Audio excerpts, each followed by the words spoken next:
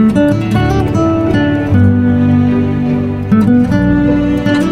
Parker family, I wanted to share a word of encouragement with you today, something that's been on my heart and a couple of conversations that I've had with people.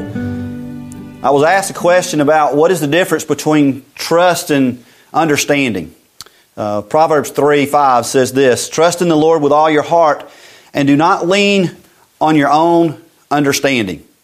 That verse contrasts trust versus our understanding. So how do we do that?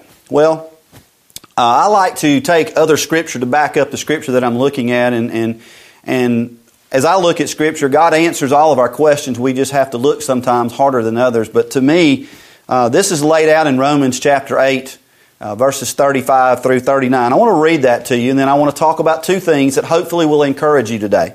It says, Romans 8:35, "Who will separate us from the love of Christ? Will tribulation or distress or persecution or famine or nakedness or peril or sword? Just as it is written, for your sake we are being put to death all day long. We were considered as sheep to be slaughtered.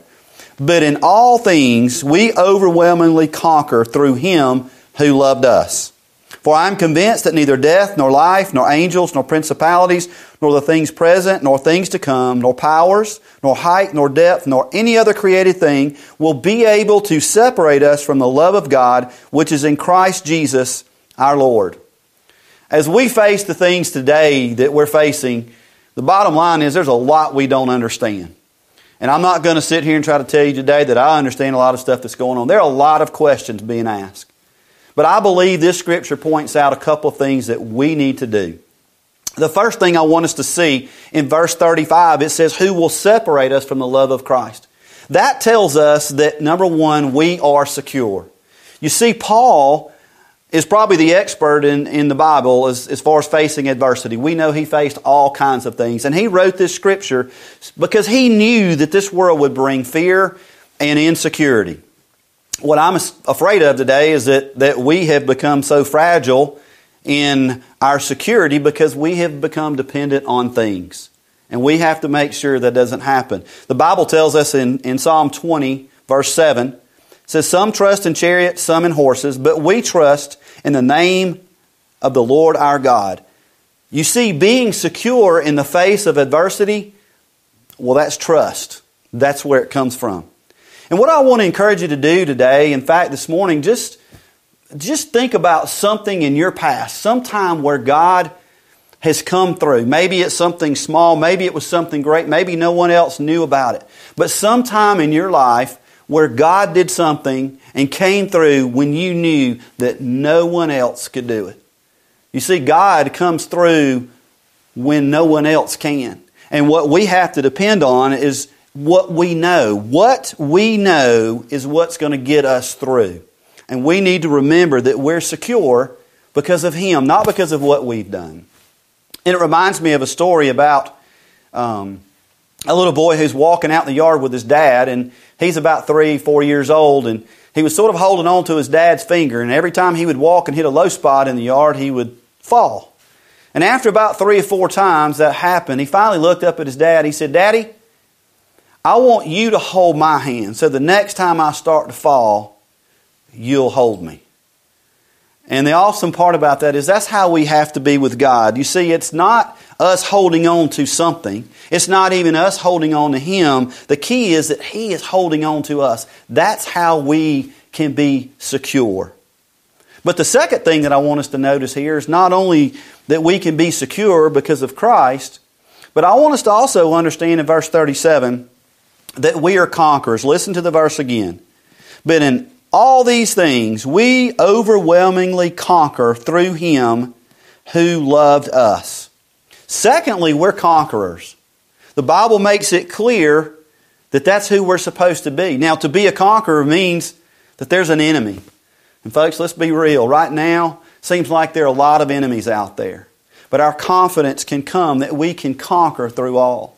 Now, what we have to be careful of is that we can become discouraged if we forget this. If we focus on what's going wrong and all the information that's out there, we can lose sight of what our purpose is supposed to be. And that becomes discouraging and we lose sight of being a conqueror. Jesus said this to His disciples in John 14:27. Peace I leave with you. My peace I give to you. Not as the world gives do I give to you. Do not let your heart be troubled, nor let it be fearful or afraid. Jesus made it very clear that we are conquerors. Paul is driving that point home. And a lot of times we have to make sure that we have that right perspective. And it reminds me of a story of a lady who had been shopping one day and she left the store and she went out to her car. It was time for her to get home to her family, and she looked in the car and realized she had locked her keys in the car. And she said, oh no, I can't do this. I've got to get home to my family. And she just began to pray. She said, God, I need help. I have got to get home. There wasn't hardly anybody left in the parking lot, and it was getting dark, and all of a sudden this car drove up, and this guy got out, and honestly he was shady looking character. And she wasn't sure what to think, and he walked up to her and he said, ma'am, is there something I can help you with? And she said, honestly, yeah, I've locked my keys in my car. Well, he went back to his vehicle real quick, and he came out with this apparatus, and man, he walked over there, popped something in the windshield, boom, had her door open. And she thanked him, and as she got ready to leave, she said, sir, I really appreciate what you did, but I got to ask you, what do you do? He said, well, right now I'm unemployed. I just got out of jail for grand theft auto. And right there on the spot, the lady stopped and said, dear Lord, I thank you for answering prayer. God, I thank you that you even sent me a professional today. You see, God's always on the spot, and we have to keep the right perspective. Even through times like this, we have to encourage each other. I want you to look back through history and think about the things that God has done. In fact, as we look at the empty cross and the empty tomb, folks, that doesn't make sense. I can't explain that. I don't understand all of it. But see, that's trust and not understanding. The cross, an empty cross and an empty tomb, that gives us hope and that gives us a focus that we are conquerors. Listen to these two verses. Romans 8:15. For you have not received a spirit of slavery leading to fear again, but you have received a spirit of adoption as sons, by which we cry out, Abba, Father. He is our Father. And then 2 Timothy 1:7. For God has not given us a spirit of timidity or fear, but of power and of love and of self-discipline.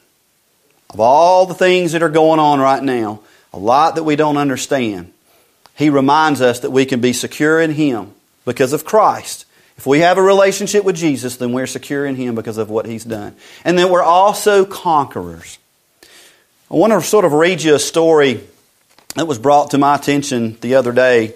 Something I shared several years ago. And I remember when this happened. It was in January of 2008. A young lady from Australia, her name was Demi Lee Brennan. And she had cancer and she had to have a liver transplant.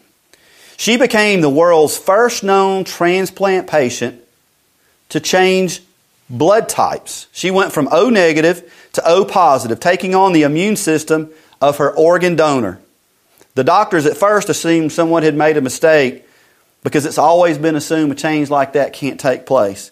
But they called her the 1 in 6 billion miracle. Listen to this. It said the blood stem cells in Brennan's new liver invaded her body's bone marrow, taking over her entire immune system. She now has an entirely different kind of blood that welcomes life rather than carrying death. I share that because that is a reminder. When we accept Christ, He changes us from the inside out. We don't have to be afraid. We don't have to necessarily understand, but we can trust because of who He is. And I want to encourage you with that. And what I want to challenge you to do is I want you to think about someone that may be out there today that's struggling. Maybe they're afraid. Maybe it's someone you haven't talked to in a while. Maybe it's someone that God's put on your heart. I want to challenge you. Pick up your phone. Call them. Just tell them you were thinking about them and that you wanted to pray for them, and ask them if there's anything you can specifically pray for. And it may open up the door to a conversation. And on top of that, you may know someone that doesn't know Christ, and they're really literally scared to death right now what's going on. You've got the opportunity to share the gospel of Jesus Christ. Let's take the opportunity right now, not to try to understand, but to trust and take advantage of the opportunities that we have to share the love of Christ. Because this Scripture tells us that nothing can separate us from the love of Christ, and that we are conquerors through Him. Remember that we love you, and I want to encourage you with these words. You are secure, and you are a conqueror.